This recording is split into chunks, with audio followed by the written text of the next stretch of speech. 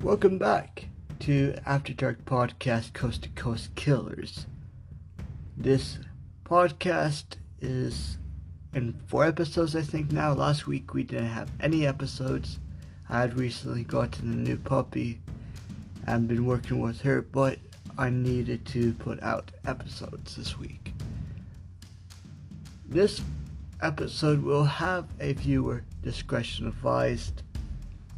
We are going to be talking about the Gypsy Hill killings. We are going to do this episode a little different than how we typically do episodes. How we do them usually is we go straight into the killings. I want people to understand it's not just about the killings that make, these type of things possible. They're also about who the victims were, getting a connection to the victims, so on and so forth. So today we are going to be talking about the victims. Keep in mind, when we talk about serial killers, we know that they have a set amount of known victims. What known victims is people that they actually have murdered, and we have proof that every murder and every victim was connected to the serial killer. But what people sometimes don't always realize is a serial killer can always have more than one known victim or two. They have a set of victims that they disclose on their own, but we have no proof of them killing them, either by the style of killing or we just never found their bodies. And sometimes these serial killers that just like to play mind games, they just claim responsibility and without anything else.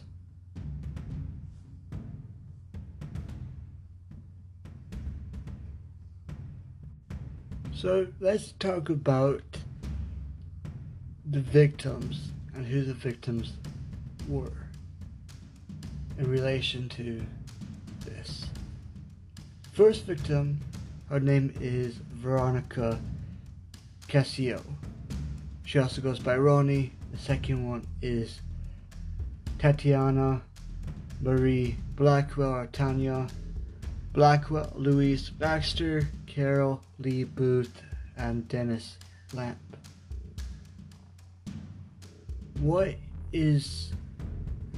First thing that's actually, I should point out, that's known is these are all women. These are all women that were brunettes and had experienced car trouble. And typically when the bodies were found, according to the investigation, they were all found in wooded areas. That's as much as I actually really do know that I could find.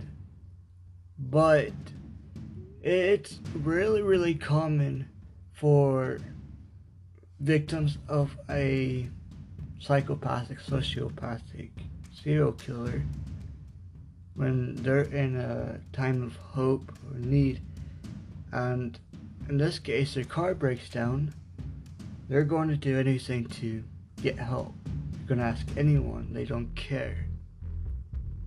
Fortunately for them, they also had that same experience. That experience was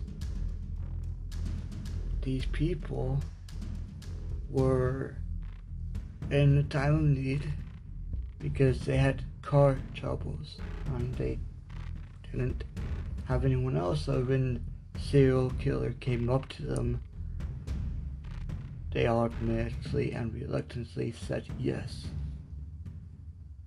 But now let's talk about the possible victims. We are going to talk about some similarities with the actual victims. For example, Mitchell, 19, was last seen alive in Reno in February 1976. Once again, her Volkswagen Beetle broke down at the intersection of 9th Street and Evans Avenue. Witnesses reported seeing someone help push her vehicle into the parking lot across from the UNR agricultural building on Evans Street. Later, her body was discovered that evening in a garage on East 9th Street with her hands bound and her throat slashed. 3 years later, though, Kathy Woods, a mental patient at Louisiana State University Medical Center, confessed to having murdered a woman named Michelle. She was charged and convicted of killing Michelle. 35 years later, she was released from prison in 2015 because DNA evidence had cleared her. The other victim is Idell M. Friedman. Friedman, 21, an employee of an import firm, was found assaulted and stabbed to death with an 8-inch knife in her apartment at 116 Fairmount Street in San Francisco. She was murdered on March 17, 1976, only 2 days after Gypsy Hill victim Carol Lee Booth was reported missing. She was found nude, laying on the kitchen floor of a ransacked apartment, and she was found by a co-worker who was concerned when Friedman didn't show up to work. Those are the 2 known possible victims.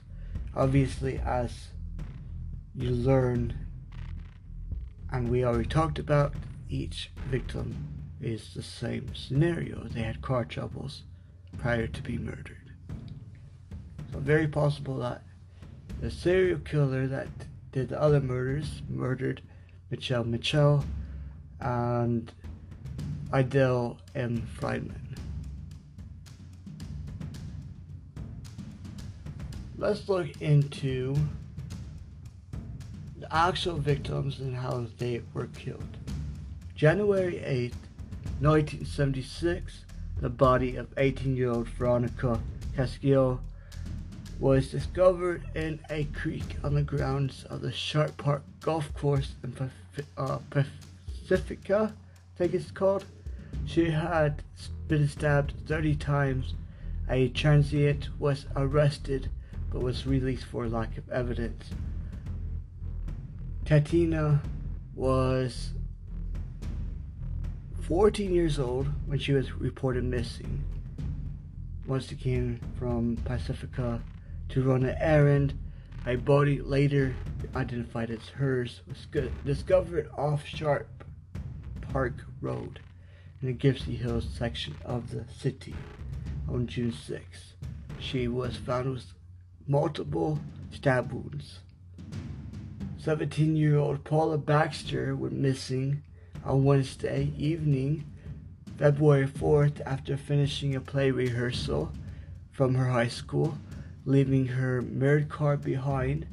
On February 6th, her new body was found in Millbrae behind the Church of Jesus Christ of Latter-day Saints on Ludman Lane.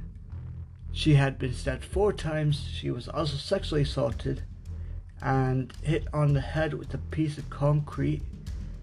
Her killing was forensically linked to Cassius. On April 1st, 19-year-old Dennis Lamp of Broadmoor was found dead after a search in the parking lot of the Serramonte Center. She had been stabbed 20 times. Carol Booth, 26, was reported missing by her husband on March 15th and discovered in a shallow grave near Colma Creek on Grant Avenue in South San Francisco on May 6th. Now we see a mixed organized pattern. I know that doesn't make sense, but ultimately it seems like he targeted younger people. They've been stabbed. Not all of them were found with multiple stab wounds, or actually sexually assaulted is what I meant to say. So we have a connection, at least. We know that these killings were part of something bigger. We know that it wasn't just random killings by multiple people. We know that these victims were killed the same way, or close to being the same way, had some sort of car reason, and were young. Those are the common things that they found with these victims. Obviously, they are also very similar to the possible victims that the serial killer had, to the fact that cars, young, everything else. Let's look into the investigation and see about any arrest. The reason that these investigations were stalled keeps us in mind there was lack of witnesses and forensic evidence. That can happen in an investigation.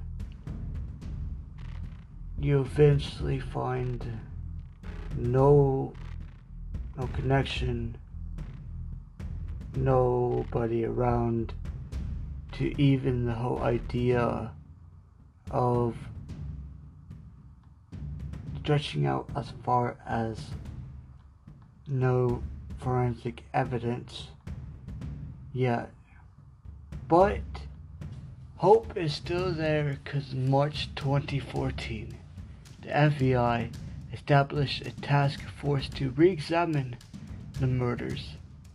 New DNA evidence cast doubt on the conviction of Kathy Woods, who at the time I guess was 64, for Mitchell's murder.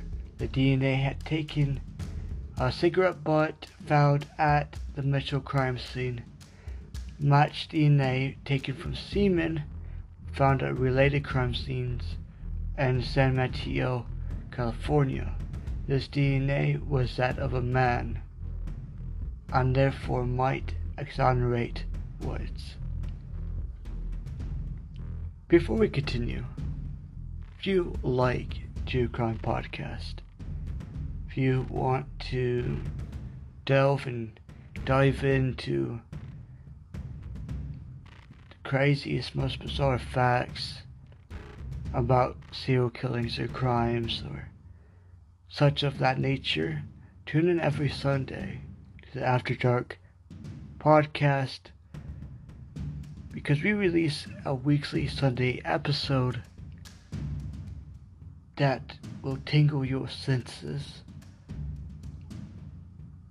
and test what you really know about crime.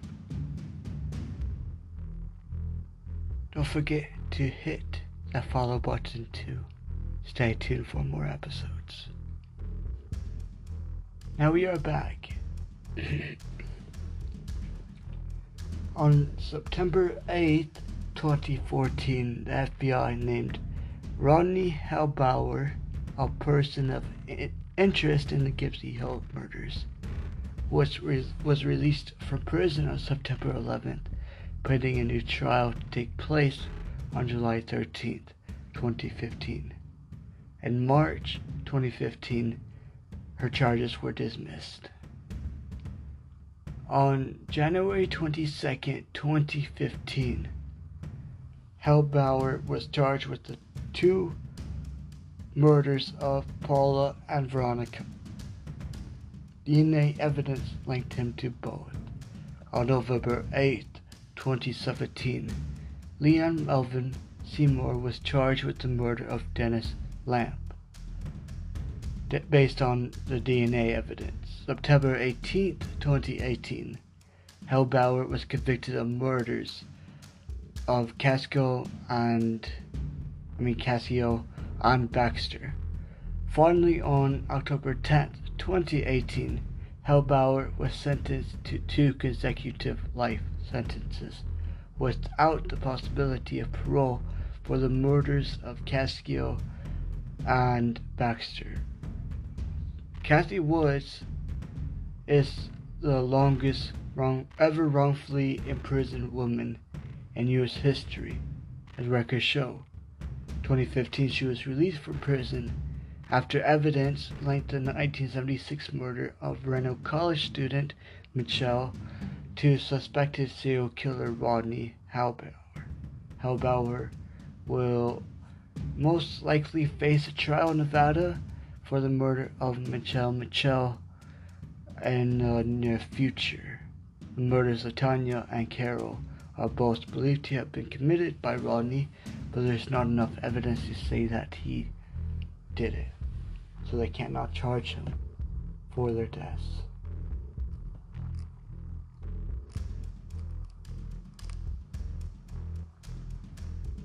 When we look at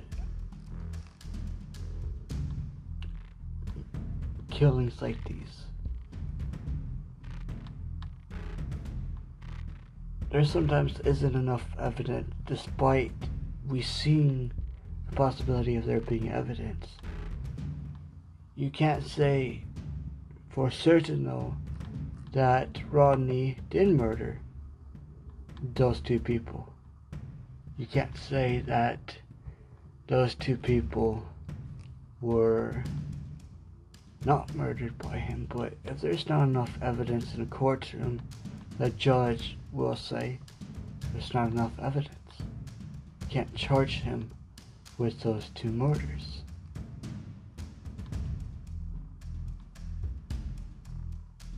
I don't think there is a recent update with how it's presented.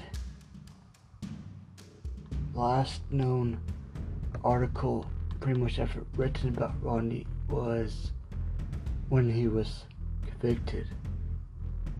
I think though he did get a life sentence. I think he did get a life sentence for it.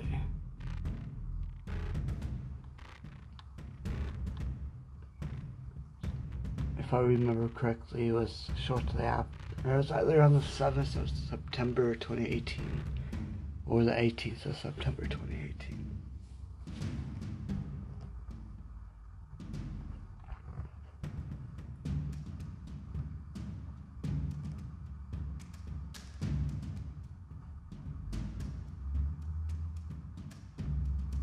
Let's look back at some of the victims again.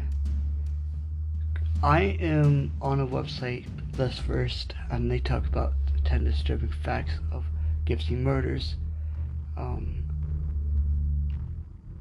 So the first crime, once again, was discovered January 8th, 1976.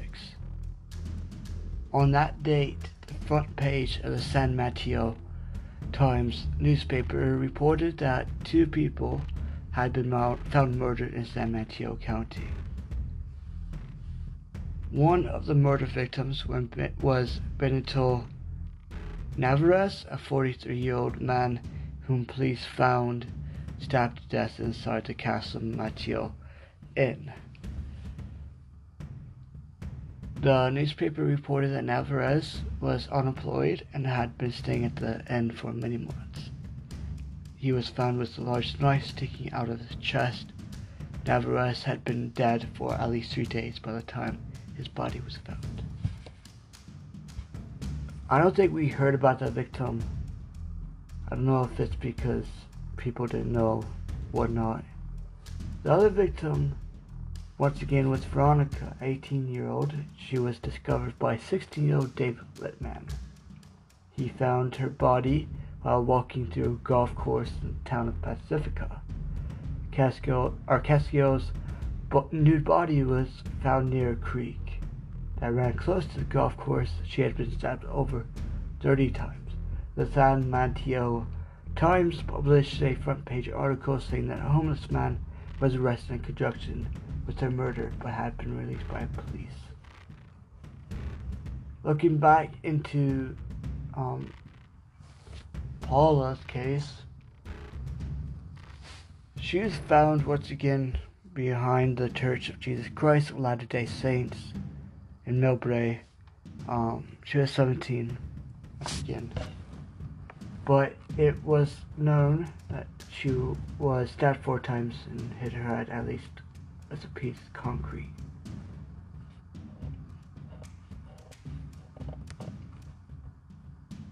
In order to find Tatiana's body, it wasn't necessarily that easy. On June 6, 1976, it came to a grisly conclusion. On that day, her corpse was just found off Sharp Park Road in the Gypsy Hill area. Like the others, she had been stabbed to death. Tatiana was known as Tanya to her friends and was last seen traveling to nearby 7-Eleven. John Blackwell, many decades later, would say at a press conference that her death emotionally destroyed his parents. The first time, he said, I ever saw my daddy cry was at the funeral. At first, Pacifica detectives suspected that Tanya, a freshman at Oceana High School, might have ran away from home. Her body was discovered less than 1.6 kilometers, and conversion, that's 1 mile away from her home on Heathcliff Drive in Pacifica. They realized that she'd been murdered by someone who knew the area very well. Carol, once again, with the details that we didn't discuss, she was said to frequently walk home via a shortcut that took her between the Cassier Hospital and Mission Road. The shortcut also took Booth close to the El Camino driving range, which being a golf course of sorts, like Booth's murder with Cascos. Months after her husband was reported her missing on March 15th, her corpse was found in some brush not far from the shortcut.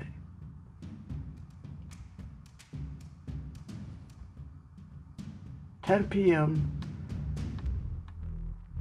Lamp, or Dennis Lamp I should say again, was found dead shortly before 10 p.m.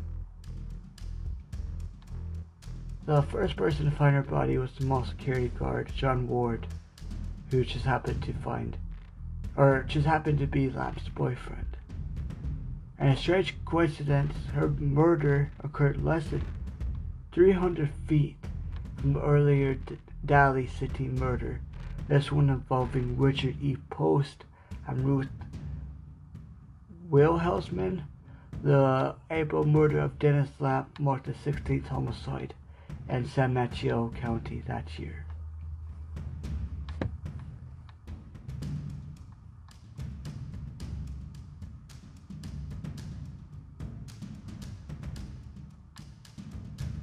To continue,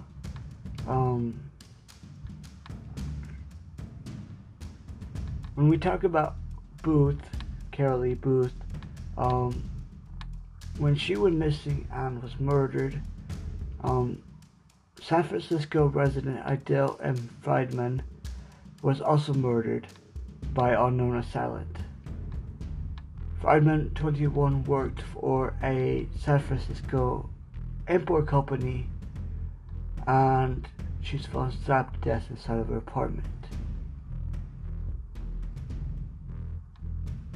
She was raped and strangled with lamp cord prior to stabbing with an 8-inch knife.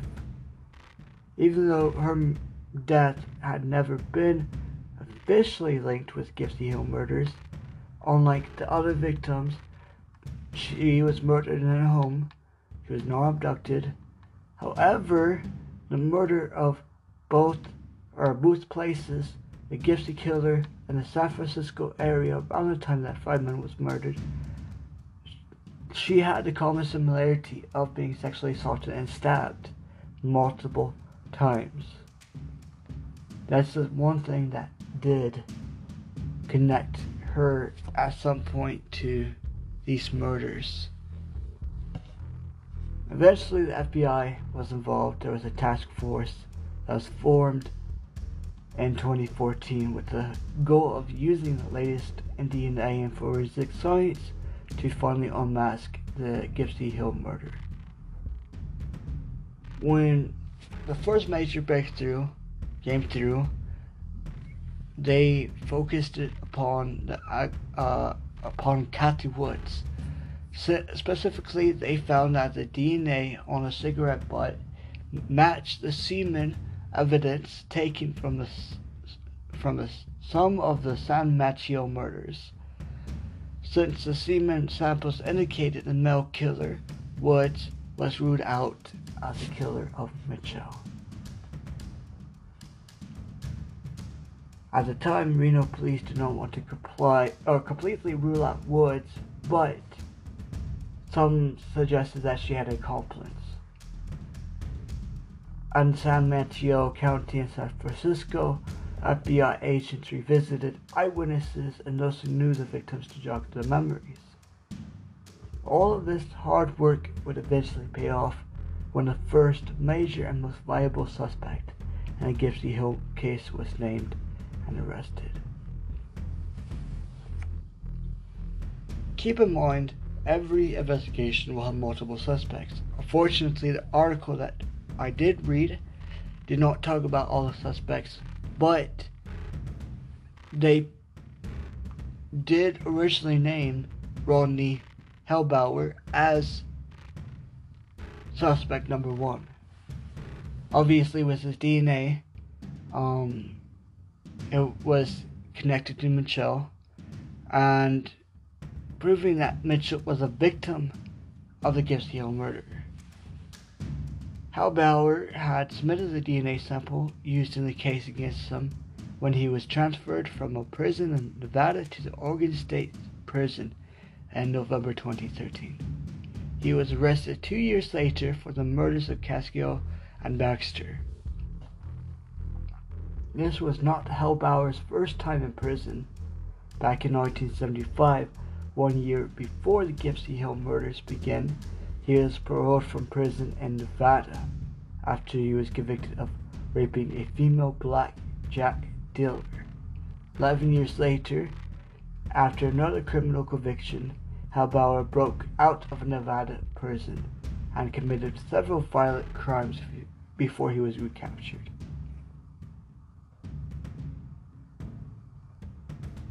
Sometimes these people have no chill. And I guess I don't want to say I relate because I don't, because I've never been inside of a prison, never escaped from a prison. But at the same time, if you don't want to do the crime, if you don't want to go around and murder people, don't do it. And I understand that a lot of these serial killers was not able to stop themselves. It was a fiery rage, I guess.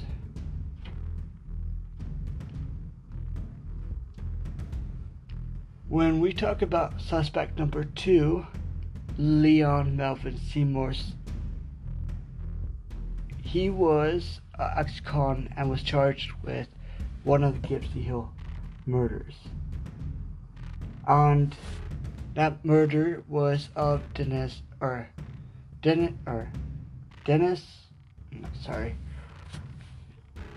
He was charged with the murder of Dennis Lamp.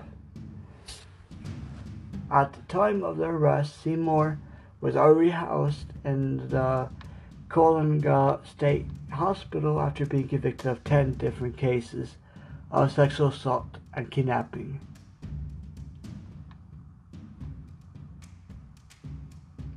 As of this writing, which I guess was 2018, I don't know when, 19 maybe, I don't know, there was no evidence to show that Seymour and Hellbauer, 2 men who were known to multiple state law enforcement agencies.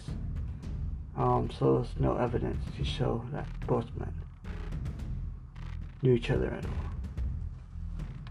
Like Hal Bauer, DNA ultimately proved to be Seymour's undoing. Specifically, blood found on Lamp's jacket conclusively proved that Seymour had been in the car with Lamp at the time of her murder. In November 2017, his bail was set at $10 million. This case, which has yet to conclude, has officially removed Lamp's name from the list of Gypsy Hill murder victims. That is all the time we actually do got today. I hope you enjoyed this episode.